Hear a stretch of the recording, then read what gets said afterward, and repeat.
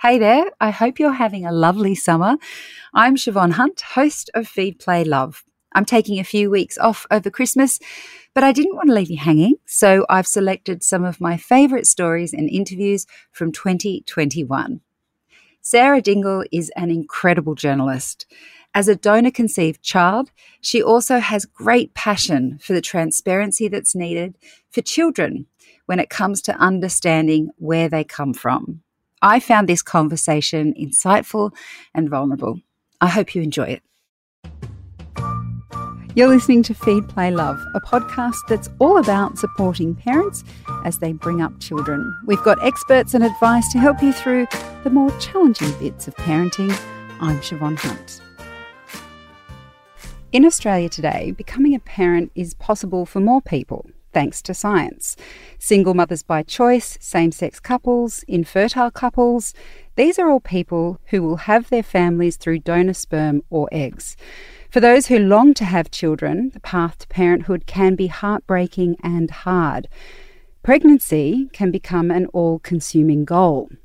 But what of the children that are born from donor material? Sarah Dingle is an ABC journalist, a mum, and author of Brave New Humans, The Dirty Reality of Donor Conception. And she has some words of caution for those caught up in the pursuit of a family. Hi, Sarah, how are you? Hi, well, thank you. Do we know how many babies will be born in Australia today or currently with donor eggs or sperm? Oh, or embryos? No, I have no idea. The problem is that we have never kept track in Australia of all the people who are donor conceived. And we have been practicing donor conception in a clinical setting for decades. Soon we will have 100 years of donor conception in Australia because it began either in Sydney in 1938 or in Victoria in 1940. And that's not DIY, that's by doctors. Yeah. Not with a turkey base. No. So this is, if you like, an institutional form of donor conception that we have had for a very long time, but we have not put in the appropriate safeguards around it, let alone counted how many people have been made. Which seems astounding because I was assuming that it wasn't perhaps as common when you were born as it is today. Would that be true, even though there is this long history? Don't think so. We know that the slide towards commercialisation and sort of mass provision of donor conception began in the 70s, ramped up in the 80s, and that correlates with adoption numbers falling. All of a sudden, there were less children available for adoption because abortion was made more freely available to women, because single parenthood became less taboo in the 70s. And so all of a sudden you didn't have this kind of extremely loose adoption practice where babies were taken from birth mothers whether they wanted it or not. And then what happened was if you had less of those children, all of a sudden there was a need or a demand that fertility specialists saw in people who wanted to have children but found they couldn't. And that's when all of this really ramped up. Okay, so if we go to your personal experience, you only found out that you were donor conceived when you were 27, that your father wasn't your biological parent. I'm curious to know, has your mum ever explained why she didn't tell you? Look, it's complex. She hasn't addressed it in depth, but what I know is that, first of all, it's really hard to tell your child the truth after 27 years of keeping it a secret. And also, in my particular family circumstance, my social father, I call him, the man who raised me, really good dad, he died when I was 15. So after that, it must have become even more difficult to tell me the truth because all of a sudden, at a very basic level, there's not two people who can sort of shoulder that burden, there's only one. But what I also know is that when my mother and father went to their fertility clinic, and perhaps still to this day, I don't know because I'm not privy to their operations, but fertility specialists told parents to pretend the donor conception had not happened, that it had not ever taken place, just go home, keep going in your relationship, and perhaps maybe this was a natural conception. Which, of course, that's only possible for heterosexual couples, I should say. So yes. Obviously, single people going through donor conception, same-sex couples, that's not an option. But for heterosexuals, that is a deception that you can push. And that creates a lot of damage. Yeah, and I mean, there's so much going on there. It kind of blows my mind. Yeah. But if we go back to that idea about why you weren't told, it's interesting that you say that donor conception became more of a thing as adoption dropped, because I would assume that most people today would know that it is good practice to tell a child if they're adopted or to explain it. And we talk a lot about modern families and how they're created, and we talk about that a lot. But it seems that there is a huge distinction in people's heads between being adopted and being donor conceived. Have you found that in your investigations, that people just don't equate it, that somehow they've managed to hive it off? Yeah, make it like you say. Oh no, maybe it was natural if you just think about it that way. Absolutely, and that's one of the main reasons why I've written this book, because we do not apply the same considerations to donor conception as we do with adoption. And part of that is a very deliberate push, led above all by industry, to make it seem like it's just a minor consideration, that half your child's DNA coming from someone else, or perhaps 100% of your child's DNA coming from two other people, is negligible, does not matter. And the problem is, it does matter. And we know that it matters because we have had centuries of adoption, and we have seen the damage that closed adoption does. Australia has deliberately legislated for open adoption in all states and territories so that all adoptees have the legal right to find out their birth family, to have access to their original birth certificate or an integrated birth certificate, depending on where you live.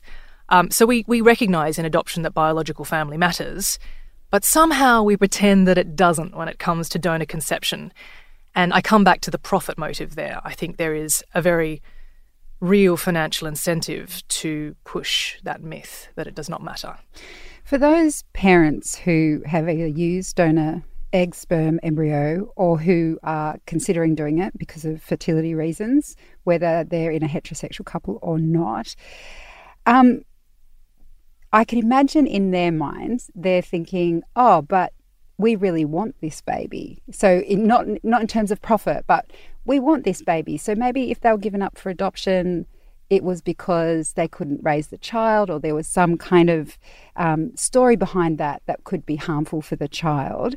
What would you say to those parents who are like, but, it's different? Well, it's not different. It doesn't matter who you are. You need to know your biological parents and your full or half biological siblings to protect your own mental health, but also, very importantly, to protect your own physical health. You need to know what genetic risk of genetic disease you may carry. One of my friends who is donor conceived, Narelle Gretsch, an amazing advocate for donor conceived people in Victoria, she died in her early 30s, we were the same age, of bowel cancer, which was discovered only in her late 20s. And by the time she was diagnosed, it was terminal. And her surgeon told her that when that stage 4 bowel cancer occurs in someone so young, there is a genetic component. You need to know family medical history in order to be able to protect yourself, to get yourself checked and monitored and tested for all these kinds of things. And the other thing is, this is a very unpleasant topic for a parenting podcast, I'm really sorry, but the risk of accidental incest in donor conception is quite real, and I can see you're making a face. I'm also, internally, I am also making a face, don't worry. But if you don't know who your half-brothers or full brothers and sisters are, it's a real concern. Your child deserves to have the chance to protect themselves. They need that information. And going back to a personal and emotional level, because everyone wants their children to grow up happy and healthy, how did it impact you when your mum told you that your father, who you'd grown up with, you were a young adult at that point, how did you feel when she told you he wasn't your real dad? I was utterly blown apart, I suppose, is the only way I can describe that. My identity was all of a sudden gone, because I didn't understand anything about why I was the way I was anymore, and perhaps none of it was real anyway. And it got to the point where, I was still carrying on my life, going to work, all these things, but every morning, just as a start to my day, I'd wake up and I'd brush my teeth or whatever, and I'd look in the mirror, and I didn't actually recognise my own face anymore. It was just a shape with some colours and mass and things, because I didn't understand what had gone into making me. And that's what it does. People cope with that. Donor conceived people cope with that in all kinds of ways, some far less healthy than others. But it really does matter. It matters very much. And that is not an ideal situation. It is much better to grow up with the truth, because, when you're a kid, whatever you grow up with is normal.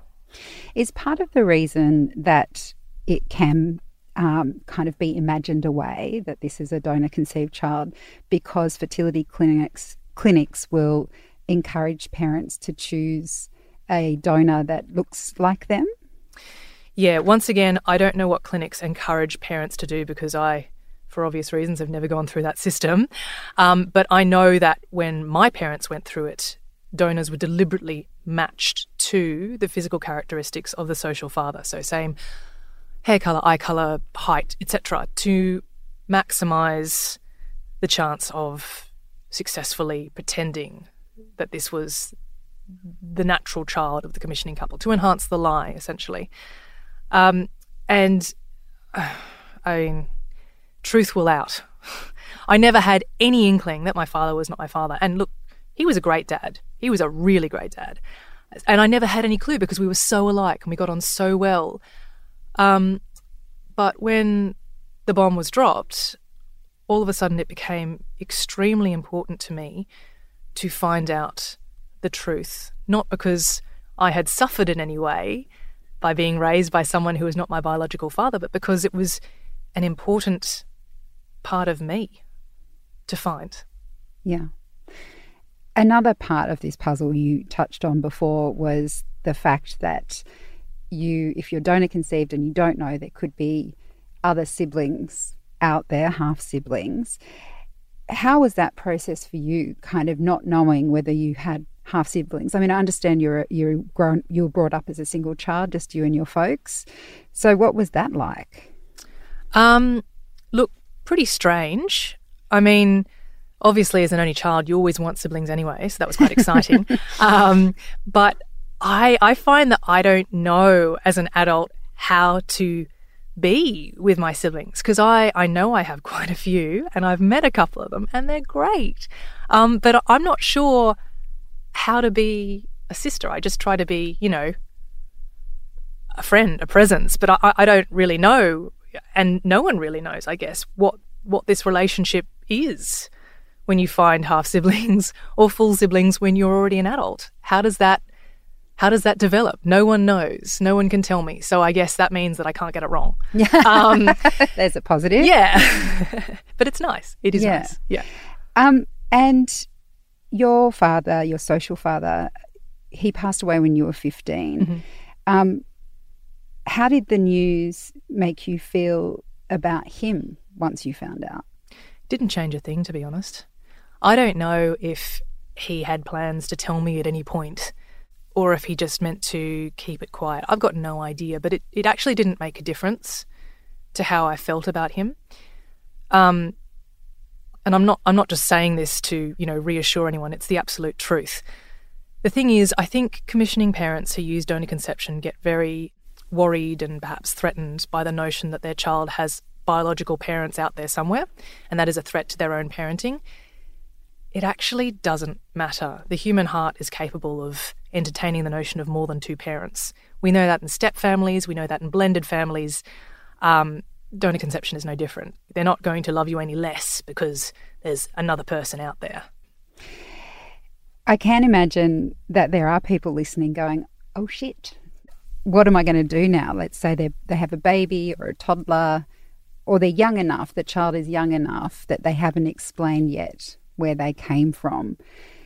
As a mother yourself, have you got a sense of how they should approach that with their child? I think it just comes down to being honest with your child right from the start. Have the difficult conversation as early as possible. I mean, I know some people have that conversation with their donor-conceived children at the age of 2 or whatever. This is how you came to be, this is what we know, etc. And I think that's really important because there are a number of studies to show that the earlier you give them the truth, the better their mental health outcomes will be. As a mum, I'm also very much in favour of just making life easy for myself. So I would say don't set up a big secret that you have to hide all the time. You don't have the emotional energy for that anyway. Yeah. But yeah, the thing is about donor conception, there are a lot of parents these days who will tell their children the truth about their being donor conceived, and that's great. But that's not the end of the story. The other thing that you need to give your children is the ability to know not only their biological parents but also their biological half-siblings. And this is where it gets really tricky because if you have gone through a fertility clinic, they will not give you that information. If you have a known donor, completely different situation. If you're friends with that person, possibly have been friends with them for a long time, you know, your kids can grow with them and if they have any families, with their families in their lives. But if you have used a donor through a fertility clinic, even if you have the right to that donor's name, you will not have the right to any other children that donor has mothered or fathered. And that is a real problem for you and for your kids and for the other kids. And I won't go into it because your book does it so well, but obviously in this process you've come across many, many barriers to finding out the truth of your own donor conception. Have you felt any response from this book, from those fertility clinics, from parents who've used donor material to have their families? I mean, what has the response been like to your book? From the fertility industry? Yeah. Nothing. Oh, wow. Nothing. Make of that what you will. I have had some really lovely messages from parents of donor-conceived people, from family members of donor-conceived people, from donor-conceived people themselves, and also from adoptees, which is really nice because donor-conceived people and adoptees, we see each other and we have had to face very similar obstacles. Not always the same. We're still different groups of people, but there is a commonality of experience. So that's really nice. Most of the feedback has been wonderful. One or two things from, interestingly enough, parents of donor-conceived people have been not wonderful, rather aggressive, I would say. And that tells me that they're worried about what they've done. And scared about the impact. Yeah. What rights do donor-conceived children have in Australia today? It depends where in Australia you were donor-conceived, and it depends when you were donor-conceived. And it is, in a word, a mess. It is a total like a mess. So there is no national law in Australia governing donor conception or, in fact, the fertility industry whatsoever. The feds leave it to the states and territories, which is a problem because only half of Australia's states and territories bother to have any laws either. The other half, nothing. But in the 4 states and territories where there are laws, the right to know biological parents exists only for certain groups of people. So, for instance, I'm from Sydney. In New South Wales, only donor-conceived people born after the 1st of January 2010 have the right to know their donor or donors. And no one has the right to know siblings, by the way. But so 11-year-olds and under can know their biological parents. The rest of us, nothing, nada. So, yeah, it is a disaster. And you did actually find your biological dad, but you're a gun journalist who works at the ABC, who's been doing investigative reporting for many years. I can't imagine if it was hard for you to find your biological father. I can't imagine how much harder it's going to be for someone who doesn't have your skills. Look, I tried every possible avenue you can think of, the government, the law, the media, etc., to find my biological father, and over years, and none of that worked. So maybe being a journalist isn't what you need. I don't know. Luck. Lots of luck. Yeah, but what worked for me in the end, and for my half-sister as well, was we used DNA.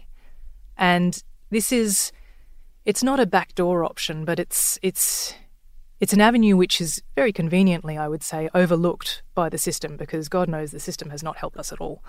And the thing about DNA is that direct-to-consumer DNA tests are now so popular and their databases are so big that you can actually work out who your biological family is, even if they have never done a DNA test. So we could find our biological father, even though he himself had never done a DNA test, or in fact heard of these DNA tests at all, because he's a bit of a technophobe. So anonymity is dead in donor conception. I really do not recommend that you go down any sort of anonymous donor conception path, not only because it's against national ethical guidelines in Australia, but it's not going to work. And the truth will be uncovered, probably in a very unpleasant way. I have, come across studies of hundreds of donor-conceived people from around the world. Fully 1/3 found out that they were donor-conceived through a DNA test. Wow. And that's a brutal experience. Yeah. It's such a complex story, and your book is beautifully written, so it's definitely worth reading. Thank you. Whatever side of this story you fall on. I am curious about your own mother. Like, how has she responded to this incredible mountain of work that you've produced from that one conversation you had in a restaurant that she probably hadn't planned? Didn't sound like she'd planned it when she told you. How does she reflect on all this now? Look, she's probably resigned to it by now. My relentless publishing, absolutely relentless. Look, I don't think that conversation was planned at all. But one of the things that she did mention in that conversation was, the only reason I would need to know who my donor was for family medical history. And a number of things have happened in our family since to make that even more important. And so I guess from her perspective, finally, I now have that. And not only do I have access to family medical history, this is another reason why it's good to know who your biological parents are. If anything else comes up, I can access that information as well. It's ongoing family medical history. And in fact, my biological father is extremely conscientious about that. Whenever any sort of minor ailment pops up, he tells me in an email. That's actually, I really appreciate it, because it has given me some sort of a sense of the path ahead. And I can manage my own health. Do you think it has any meaning for your children in terms of this journey you've been on? Oh, for sure.